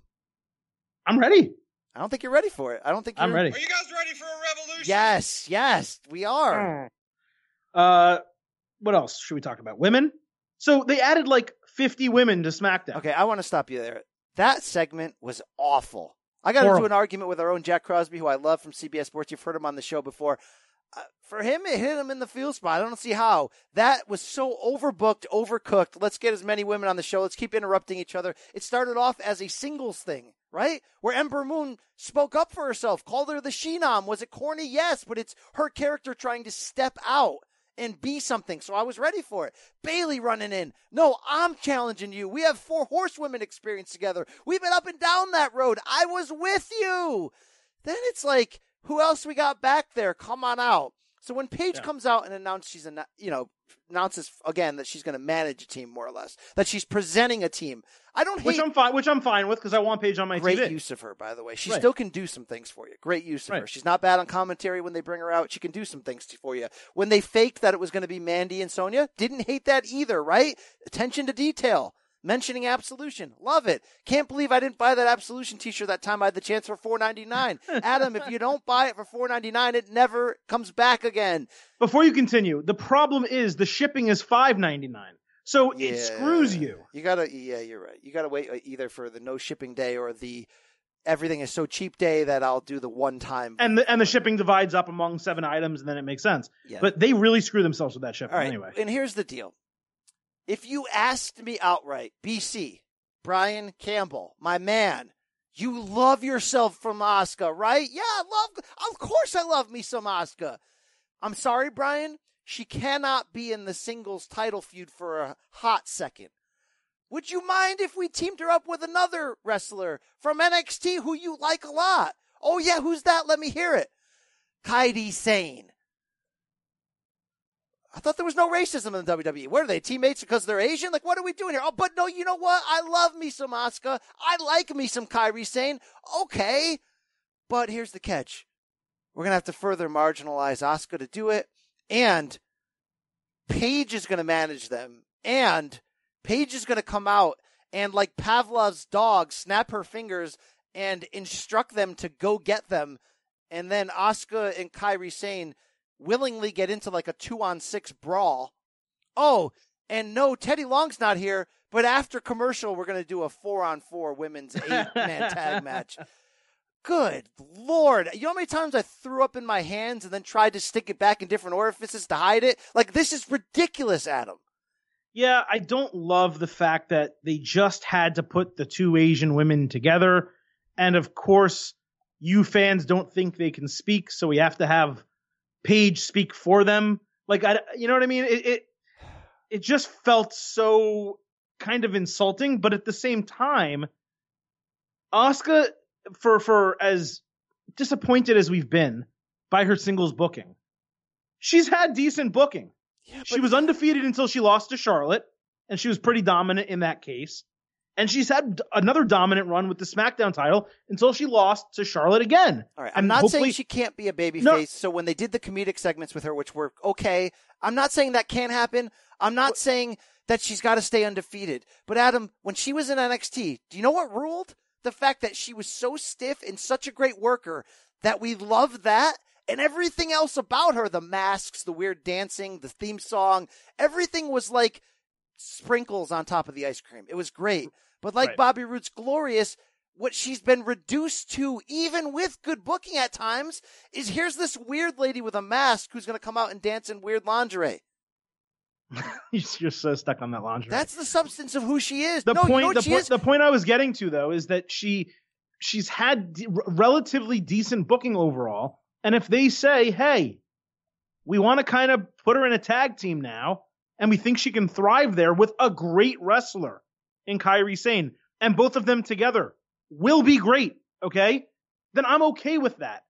It just felt as if I would rather have Paige, I would rather have Stephanie McMahon and Shane or Vince or whoever kind of say, we're not doing GMs, we're not doing all this commissioner BS, but you know what, Paige? You're going to be in charge of the women's division.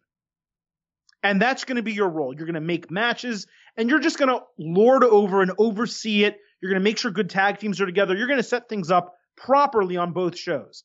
That's the role she should be in. I don't need her as just because she's an English speaker being the manager of 2 talented Asian women.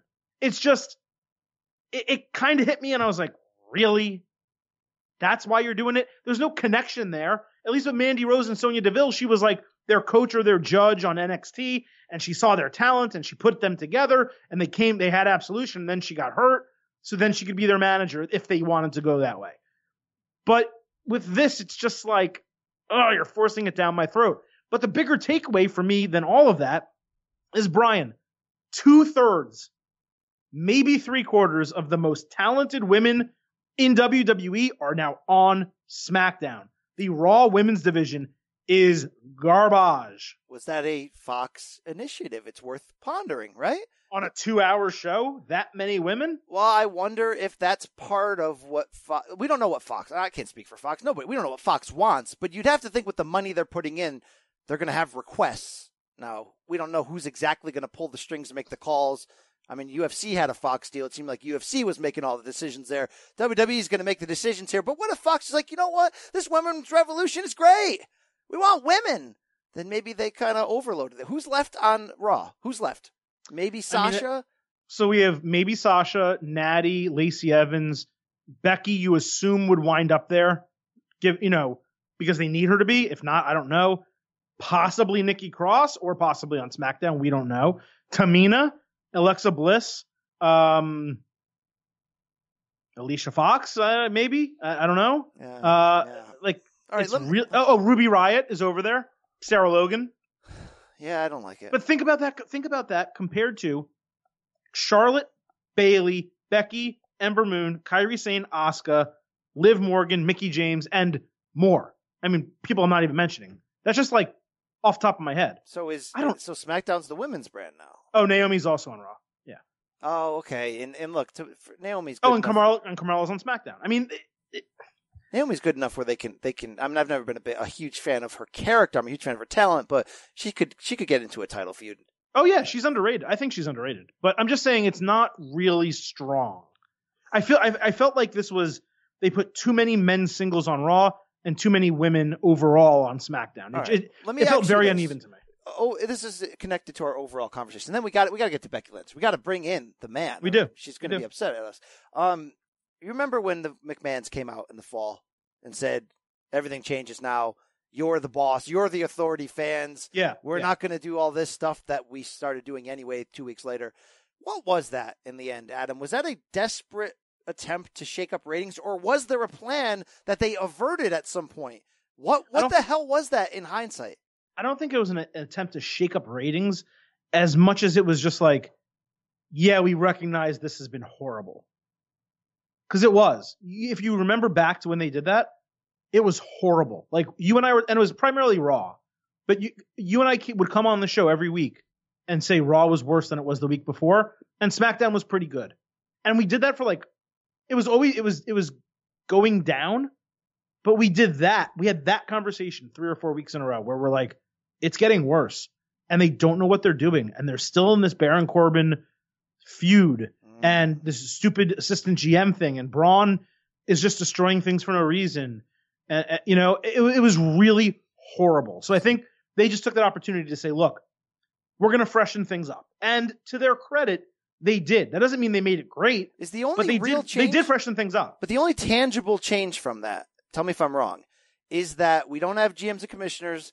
The McMahons can appear. Now, look, I say this. I stand by this. More McMahons and Triple H on screen than not, I think, is better for the product. It's got to be smart. It's got to be in ways that make sense with their character. You can't be heel one day, babyface the next. But I'm down with that. Is that the only change, though? No, they also kind of, even though they do still occasionally, they did stop with the mandatory rematches, which meant new feuds started more frequently. They started putting faces over more than they were previously. That is true. And you saw that at WrestleMania. They gave fans 3 really good moments on that show that in any other year of WWE, you probably would have gotten 2 of the 3. We almost got too many moments. We got Heath Slater. No, what do I keep calling him? We got Kurt Hawkins ending a streak. We got Tony Nese with the upset win. The 3 primary. The Universal, the Women's, and the WWE. We get the 3 primary. Oh, we also had Finn win. I mean, we had a lot of the Demon showed up. So Roman Reigns won. Yeah. Yeah. So I think they did and have been slightly catering more to fans, but their concept of what fans want isn't what fans actually want. Their concept is put over people we like. What fans actually want is tell us good stories that make sense and there's continuity from one week to the next. And by the way, BC, I got like 5 tweets of WWE apparently has a new job. They want a script supervisor, someone whose job it is to ensure continuity from one week to the next. Silver King, go for it. Yeah, and everyone's tweeting me like, dream job, Silver King dream job. It's like, no, it's not my dream job. My dream job would maybe be to have a position like that and get paid probably twice what that position's offering and not have Vince McMahon changing everything I do at the end of the day. That's the potential dream job, not to do that with Vince still head of the company where it doesn't matter what I say. He's like, you know what? Screw it. So you want to work under Paul in that role? It would be better. Oh, you see Dave Schilling on TV a couple weeks ago? No. He was backstage. I forgot what the situation was, but somebody ran backstage and he was one of those like producers in a suit talking to somebody in the background. So shout out to Dave Schilling. Oh, I didn't notice that. That's so funny. Yeah. Good for him. Yeah. Hey, should we blame him for Viking experience? He's on the list until we find out. His name is definitely all right. You're on the list officially. Yeah. Dave. Why is my name on this list? Hey, it's time to talk to this lady though. We got to interrupt these proceedings before the show's over. I am the man. And she is the man. Her name is Becky Lynch, Ireland's own. She's the champ. She's coming at you. She's invading your personal space right now. Enjoy. The champ is here again on the CBS Sports Podcast. Becky Two Belts, congratulations after a triumphal WrestleMania 35. You told me atop the Empire State Building that Becky Two Belts would be a thing. The shoulders have to be busy, Bex. Congratulations on everything. How you doing? Thank you so much. I really appreciate it. I'm doing good. Absolutely. You unified the women's championships in WWE, made history with a show-closing event. But, Beck, I'm not trying to throw any salt in this wound here, okay? Because that match was fantastic, and you gave an A++ effort. But that was 7.5 hours in. You didn't go on till midnight. Did you have any, trepidation, any disappointment in that? Because you guys hit a home run anyway, but a couple of us were yawning on the road to get there. God bless you. I've been saying this, that WrestleMania was April 7th. The main event was April 8th. I was hoping that we would start at 11:59 so that we could say that we started on the 7th and ended on the 8th, but that's neither here nor there. But that's the other thing that made it so great was that it had been 7.5 hours long, and the fans were still chanting and still cheering and still invested in it. And oh God, that meant the world to me. And I really appreciate it. And what that meant was that people cared about this and they wanted to see the outcome. I think it would have been hard for anybody in that spot after seeing so much wrestling to keep them invested, but they were there for us. They were cheering for me. They were willing on Becky Two Belts, and I walked out of there with 2 of them over my head. So it was a long day though.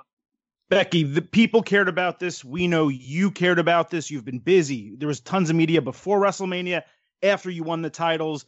I don't know that it stopped for you. You're on both shows now. Have you taken a moment to sit back with those titles, one over each shoulder, and really had it sink in that you are the women's champion of Raw, you're the women's champion of SmackDown, and candidly, maybe the biggest thing in WWE? I haven't really, to be honest with you, had time to sit back and really let it sink in and digest and what it means, because the next morning it was up at whatever 5 a.m. I think I got back to the hotel at 3. I was up at 5 to go do more media. But that's what I've always wanted. I've always wanted to run on no sleep and adrenaline and coffee, because I wanted to be so busy taking over the world. I feel like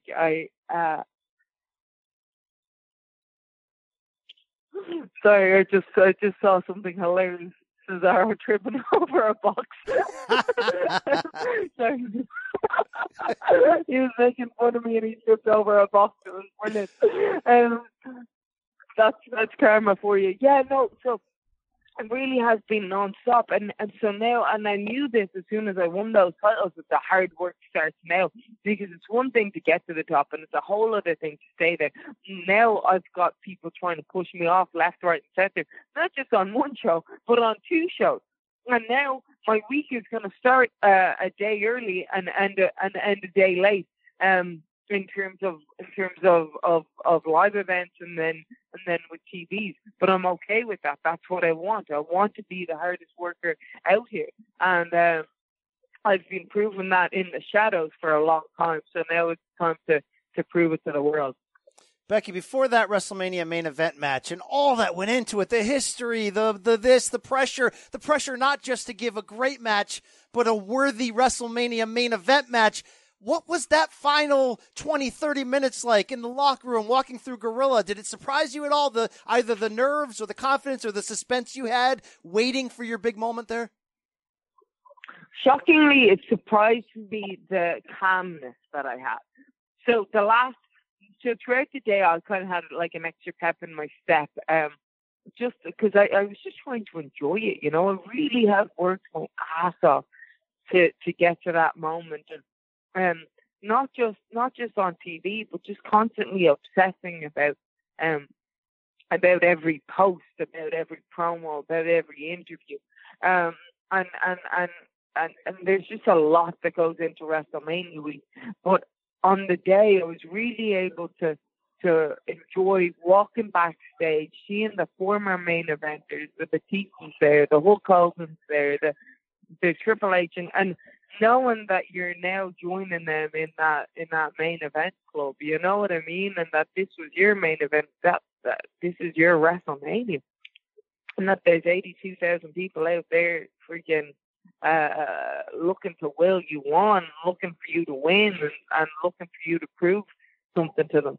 And that was a great feeling. So it wasn't until the last hour where I really kind of where the nerves hit in, but also the focus and but more of a calmness as well, like a calm nervousness instead of a frantic one.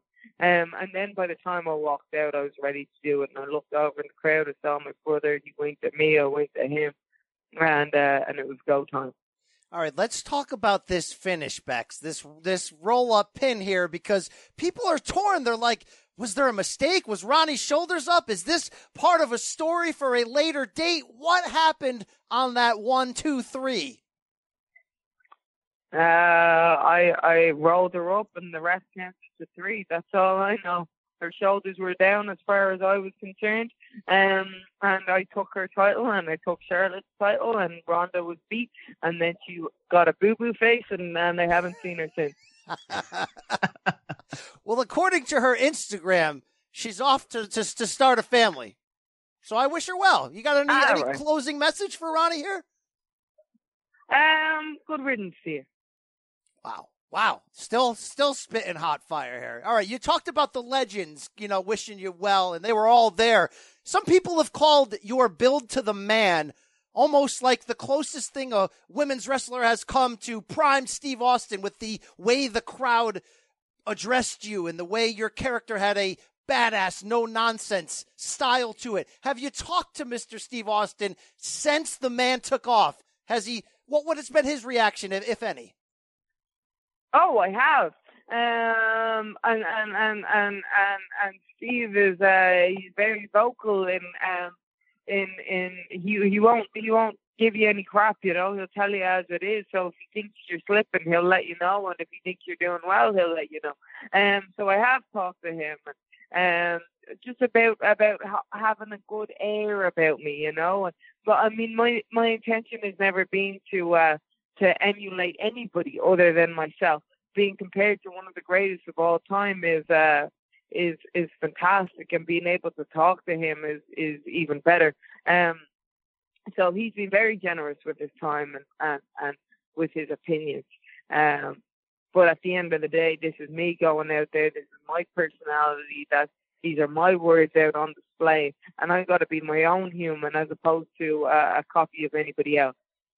Speaking about reactions, I'm sure we'll get it one day on this WWE 24 special. I'm sure they'll produce for WrestleMania 35. But coming back through Gorilla after winning the titles in the main event, what was the reaction from Vince McMahon? You know, we'll see it eventually on TV, but what was it? What did you feel in that moment coming from him? I think he was very proud, and you know, he knew how hard it worked to get there. Even though he tried to take away from me a bunch of times, but he knew how hard that it worked to get there. He told me he was proud of it, because you know Vince likes people to prove him wrong. He does, and I did that, and I think it really was like he was happy that people were still so invested after so much time out there. You know, and I think that there was only one match that could have done that, and that was us. Well, speaking about proving people wrong, you know, we've spoken to you a bunch over this past year. About 10 months ago was the first time. And you kind of told us at that time you were pretty frustrated with your spot in WWE. This is obviously before the man came around and before all this took off. I'm just wondering, given some recent events, reports, whatever the case, has Sasha Banks picked your brain at all? Have you spoken to her? And what would you tell someone who maybe feels now like you did 10 months ago? I haven't spoken to her. Look, you can either work for it or you can talk about it. So you got to get in people's faces and you got to work for it. And like, I like to be knocked down every now and again, you know, I like to be frustrated because that gives me fuel. That gives me fire. And I never, and it's about not feeling defeated. It's about knowing that no matter what, there's always a way to overcome it. There's always a way. There's always a way, no matter what the situation. You just have to figure that out. You just have to figure it out. But there always is a way. And maybe it's timing. Maybe you have to be patient. Maybe you don't. But there's always a way. And there's always light at the end of the tunnel. If you can keep that in your mind, and if you can keep that hope up, but you have to work for it. Yeah, that's good advice for anyone going through it, dirt sheets or not. Keep working hard, Bex. You have business, it seems, against Lacey Evans, the woman, the lady of WWE, the lady against the man here. I got to say this for Lacey. I got to give her a thumbs up. Somebody really getting involved in, let's say, their first main roster feud and going up against the man and throwing a couple right hands and getting me fired the heck up. That's one hell of a leap for that fine lady. How excited are you at potentially doing business with this person? Oh, yeah. I'm so excited. Her hats are beautiful. I don't know what you want me to say. I don't know nothing about her. Like, I've seen her walk down the ramp a few times. I felt her right hand pretty decent. But other than that, she has not proven herself. And that's wonderful to be able to come into WWE and get handed a title opportunity right away. But she hasn't done anything to prove herself. So she's going to have to work hard to make a name for herself and not just walk down ramps in freaking high heels and a hat, call yourself the lady, and talk about how she's currying favors. Is that right? Is that what she said last night? I wasn't quite sure what she was implying because I don't know what garbage be coming out of her mouth. But I think her intention is to take us back 50 years. I think. I'm not sure. But I've been out here making history since day one, since I stepped foot on Raw. She's just been stepping foot on Raw. That's it. She's just been stepping foot, and that's about it. So she's really gonna have to pull out some spectacular feats if she thinks she's gonna beat me. So speaking of Lacey, and also we're right in the middle of the superstar shakeup. You know, people coming up from NXT, going down, moving around. How tough was this? Is something we've never really asked you. How tough was that transition coming from NXT to the main roster? And how long do you think it really took for you to feel at home on SmackDown or Raw when you were going back and forth? It took a few months, but to be honest with you, I felt at home. Like as soon as I stepped out there, I always felt very comfortable. And the bigger the stage, the better for me. You know, I feel like if nothing else, I feel like it can connect with an audience. And the more people there are out there, the better. So when I came to Raw, I was just delighted. I loved my time in NXT, but there was something special about stepping foot out there on Raw.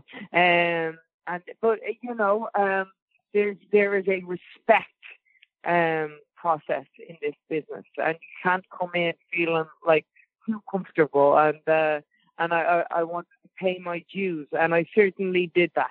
Now, oftentimes I see that not happening, such as your girl Lacey Evans, coming up here without paying her dues. You know, it's about paying your dues, and I respected and appreciated that I got to do that. Sometimes people are handed opportunities, and good for them. I'd prefer to have taken it the way that I took it. I love that. I love, Beck, that you're calling her my girl. This is great. All right, to close, Beck, and you've been fantastic. The man stepping in here once again. If you don't have goals, you're inevitably going to get stale. You've already crossed off the biggest goals I could have thought of for your career. Main eventing WrestleMania, winning both championships. What's left on Becky Two Belts' to-do list? What's next is WrestleMania 36 is going to be around the corner real soon, and now I got a taste of it. I don't want to let it go. So it's one thing to get there, the whole other thing to maintain it. And now, like I said, everybody's going to be trying to knock me off the pedestal. So now it's the next goal is to be the greatest of all time. That's all. That's all I want now. That's easy. Yeah, just go for it. That's easy. No problem at all. Hey, Becky Lynch, a pleasure, as always, to chat with you. We'll see you on Raw. We'll see you on SmackDown. I don't know. Maybe you'll win the NXT Women's title while you're screwing around there. Doing a fantastic job. Congratulations on everything. The man is here. Thank you so much. All right. Hey, Becky Lynch, man, look, a little bit in character there, but that's what she does right now. She's charming. She's she is. What's the word I'm looking for? I'm not going in any gross areas. I'm saying that she's fantastic. She's great. Her character and her personality is intoxicating.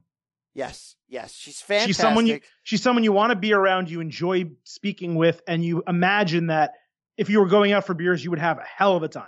Did she no-sell your Sasha Banks question, though? It was a good question. It was a good question. I don't know if she no-sold it. She said so under her breath, which I'm not sure if the microphone's fully picked up.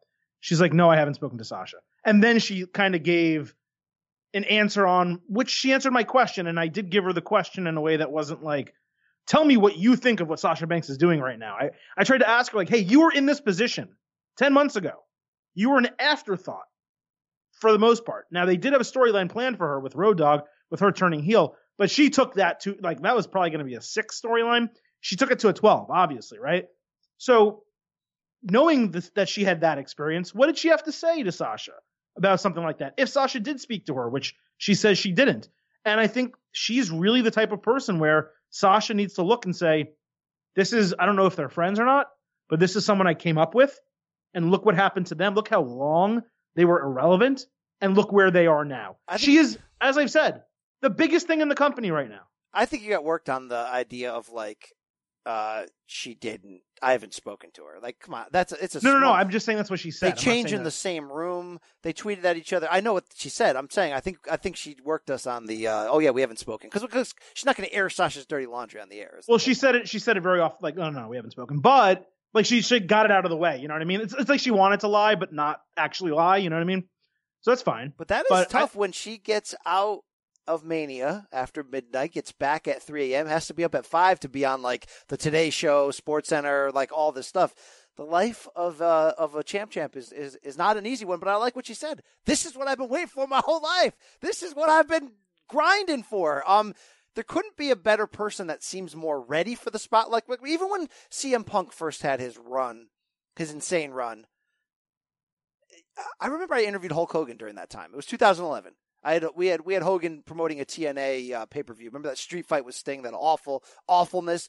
And, I got to interview him for a half hour, and we were talking off the record, and Punk was hot, and everybody's like, hey, Hulk, what do you think about Punk? And he's like, he's great and all, but he don't want to be there. He's not ready for the spotlight. He can't handle that. They have to push him out there every day and rub his shoulders and get him fired up. And he was almost talking like negative, like, yeah, this guy's doing great, but he's not caught out for this.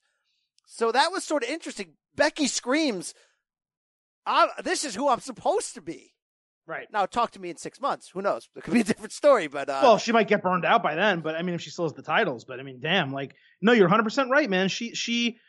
Look, we went from saying on this podcast, like, again, 10 months ago, man, we really want to talk to Becky Lynch. You said to me, hey, let's really try to get her on the show.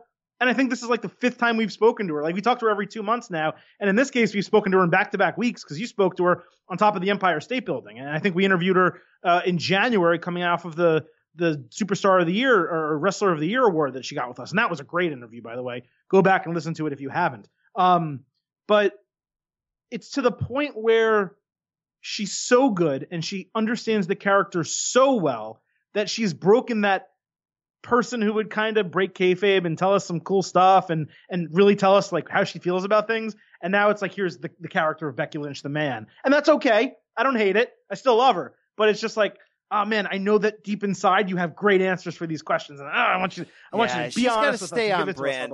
It's weird. There's times when we expect it and forgive it. It's monster characters like Bray Wyatt before WrestleMania is going to stay in character, right? Right. Ahead of WrestleMania, more people than often are going to stay in character because they're really trying to sell you on that match. And then sometimes you get naive people straight up from NXT who don't realize that we're not pretending it's real. You can do that. But the only other time I think is when somebody is so red hot and their character is what they're selling. They're just on friggin' fire that it's just going to be what it's going to be until they quiet down. I mean, people like ask like, hey, and I've had the question, you and I have talked about it. Hey, why haven't you guys tried to interview Velveteen Dream? And it's like, well, if you want a full kayfabe interview, maybe we can interview him, right? And it's when Matt Hardy was his character sometimes. Like he was like, that was how he was doing interviews. He wasn't speaking to you as like Matt Hardy, the person, right? The broken ones. I still say go back and listen to the Broken Matt Hardy TNA one on the Jim Ross podcast. The best character work I've ever heard. Like amazed, like 2 hours of just fully in character. Yeah, so there's reasons that we don't speak to certain people, and there's reasons why occasionally we do interviews. And look, candidly, we spoke to Seth Rollins, and it was super short, so it didn't have much value anyway. But it was completely kayfabe, and sometimes it just doesn't work out, right? So with Becky, it's still so entertaining and so good, and there's enough of her real person, Rebecca Quinn, in Becky Lynch, the man, that it shines through no matter what, right? Like, she feels this way. It just turned up to 15. And listen, I'm very appreciative every single time she joins us. I was glad. This was a last minute addition. We kind of got word that she was available. Obviously, we're going to jump on that. Thrilled to have her on the podcast again. The champ, Becky Lynch. Really fantastic. Yeah, you nailed it. You nailed it right there. Mazel, that's fantastic news. No, it really was, Dwayne. It was great. It was great. I only had 2 other things to talk about, and maybe you have others, but we can kind of maybe get out of here on this. So we had Luke Harper that you briefly mentioned earlier. He formally requested, and he did it publicly, which is the way Ty Dillinger did it, formally requested his release from WWE. He's 40.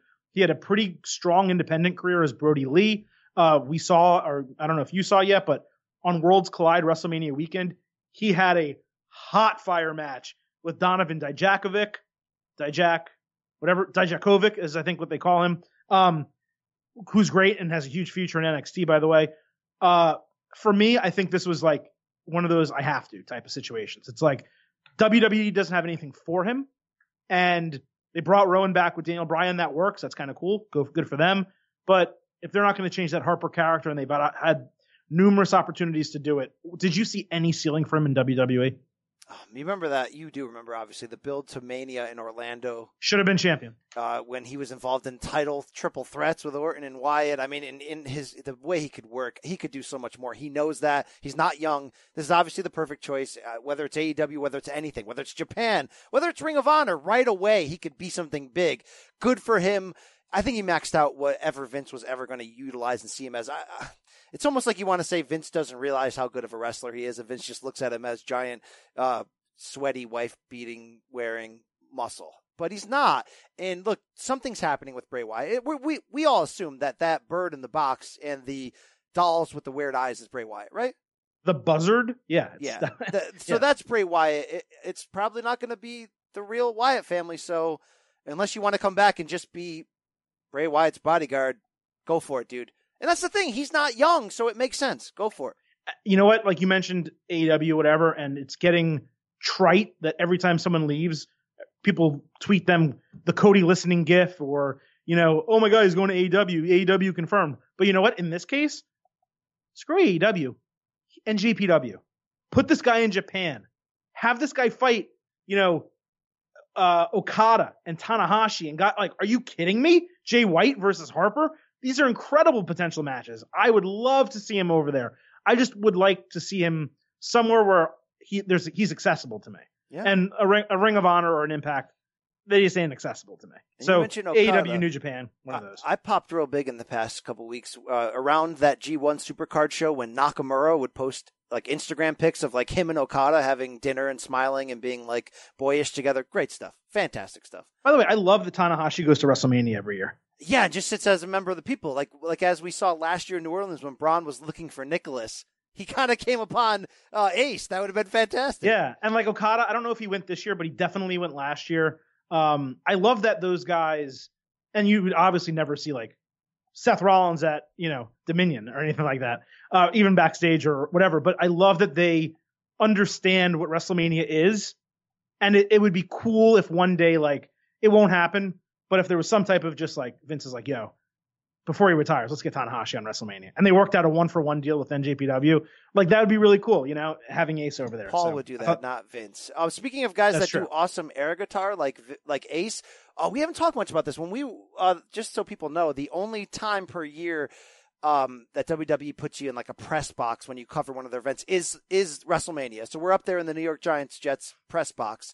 And the friends and family and wrestlers not being used private suites are all like right next to us. So because we had such great view from the press box, we had so many superstars or superstars family members or Michelle McCool coming in and just standing right next to you and I and looking out at the giant view in the giant window. In fact, she looked like she was like 25 years old, by the way. Yeah. It was shocking. Yeah. In fact, my guy, Ricky the Dragon Steamboat, no-sold the ball bags out of me when out of the corner of his eye, he could see me mounting up to grab the phone to try to do like a selfie with the two of us. And as soon as I stood up and walked over to him, he turned around instantly and cold-shouldered me and left. It was almost offensive. The sad thing is he's also done that to me before in real life, a separate time, while I've also had great interviews with him and spent a day with him once at an indie show. Great guy. Man, can he do that? My point of this is, so you and I all night, we're going to the bathroom, we're seeing like NXT stars, we're seeing people all over. I peed next to Eric Bugenhagen, the air guitar guy from NXT, the man, my man. Nobody pops more for a Bugenhagen type gimmick than this guy right here. Only there's etiquette in men's rooms, Adam. So I wasn't going to be like, hey, Boogs, while we both have our, while we're both, you know what I'm talking about? We both got our hands full, if you will. So I went to the sink and I took an inordinate amount of time to wash my hands, okay? Hoping that he would be done taking a whiz, wash his hands next to me, and then I could be like, yo, Boogs, like, holy crap, dude, I popped for you. You're the man. I'll mark out in that moment. You can't stop me. Yeah, I know I'm working. You mark out at those things. You can't stop me in the men's room from marking out, all right? And Adam, he never stopped taking a whiz. All right, and I even did that thing where you squat down and tie your shoe. You take a long ass time drying your hands. You check ridiculous. The dirt under your nails. It actually got to the point that anybody else in there would have wondered, like, am I standing around ready to take stick pics, like secretly? Like, what is happening right now? And I eventually had to give in and leave. So either he had a Ricky the Dragon like sense that this guy is trying to mark out on me, so I'm just gonna hold my own, or I don't know what he was drinking. So that's my story. Coming out, so I was able to go down. I saw a little bit of the main events. Came back up. I told you this. I almost got leveled by Shayna Baszler in the press box. Yeah, you bounced unintentionally. Off of her. Yes, unintentionally, and she was very nice. But I almost got like wrecked by her. And I get it. I understand. Yes, she was a badass. I did see. I know we always make jokes, but it's real. It's real life that we would risk it all for Liv Morgan. But I did see. What's her name? What's Montez Ford's wife from NXT? I love her. Bianca Belair. Oh my God, saw Bianca Belair back there. Not in the men's room, but you know what I'm saying. Yeah. All right. So that's it. I hope not. Let me tell you a piece of meat that I enjoyed. Yes. Thank you. Only other thing I wanted to bring up. So they're doing this thing with Dean Ambrose where, despite him being off TV now, they're allowing him to say goodbye to fans after Raw, basically.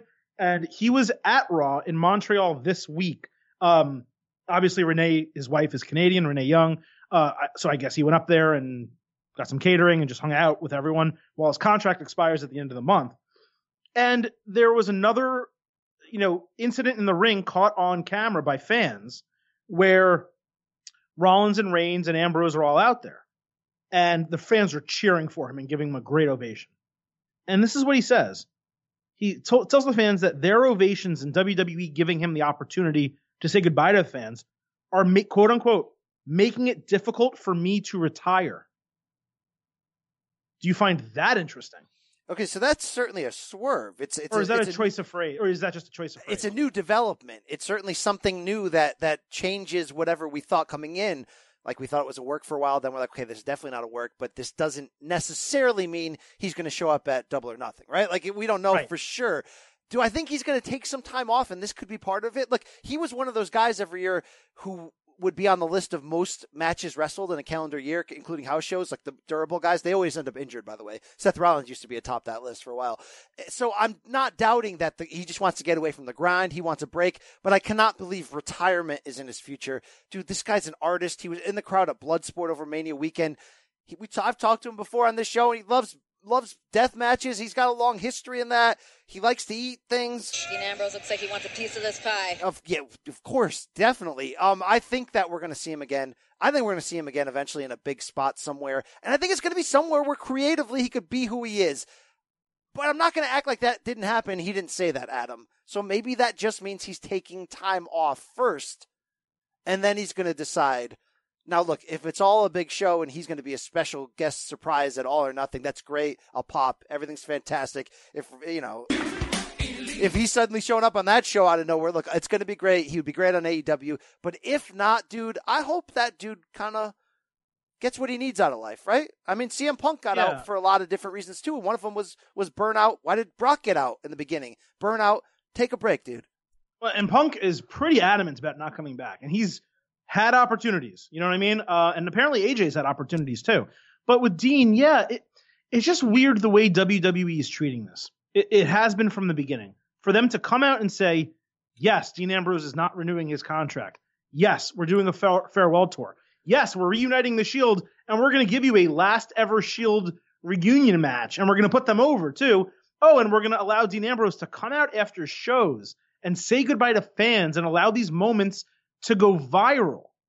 And it's like, if he was leaving them and going to AEW, which they would know, right? Like, they wouldn't necessarily know he's going to be there in May or whatever the case, right? But they have sources in all these other organizations. People talk in the wrestling business. Vince knows all, okay? They would know he's going somewhere else.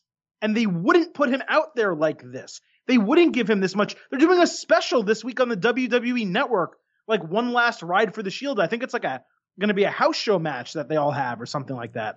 It's like at Sunday at 9:30 or some weird time like that. I don't think WWE would go to this extent, these lengths, to say goodbye to someone if they thought he was going to just jump to another promotion in a month. Right, because, say goodbye, that's rough. Well, it is, because wrestling is a rough business. It's a rough sport. You're right about that, but it lends credence to the idea that he's undecided in the way that they handled it, or, undecided on if he's returning or how soon he might return to the business in general. And with that, there's an indecision about whether that would mean he would come back with WWE if he did. And look, I'm not going to ignore. I truly believe he's frustrated creatively, and that's at least a giant part of this. Absolutely, and wants to do something else. I mean, look, for all I can say about AEW, and there's another guy who NJPW might be an insanely great fit for. Play some murderous Jay White type character, be fantastic. Only he's a better worker, so it'd be even better. But I wonder if they're just trying to do all this to convince him that, look, bro, take your time. Your wife still works here. We're not shoving her out there. Have a piece of that pie now and then, right? Yeah, maybe. I mean, you would. Maybe it's as simple as that. You would if you had that chance, right? Find the clip. No, I've already played it. Oh, I saw you looking down. I don't know. No, I was playing with my Undertaker keychain that has the Sarah tattoo across his chest. Remember when he used to have that? I do. Speaking of, we somehow never mentioned the Undertaker came back right after WrestleMania. Took out Elias. I got to be honest, though. I mean, he's in great shape. Good for him. Whatever. He looked pretty good. And what's interesting is, remember originally it was like he's going to show up at StarCast. He's going to be, doing this tell-all podcast. He's going to be joining AEW maybe. And now it's like he's signing autographs. So Vince stepped in, it seems. They got him on, they got him back for Mania weekend. Of course he got him on TV. Of course he did. He's a WWE guy his entire career. I don't want to see him again, though, Adam. He retired a couple of years ago. He's retired. I did very much like, though, the segment. I got to be honest.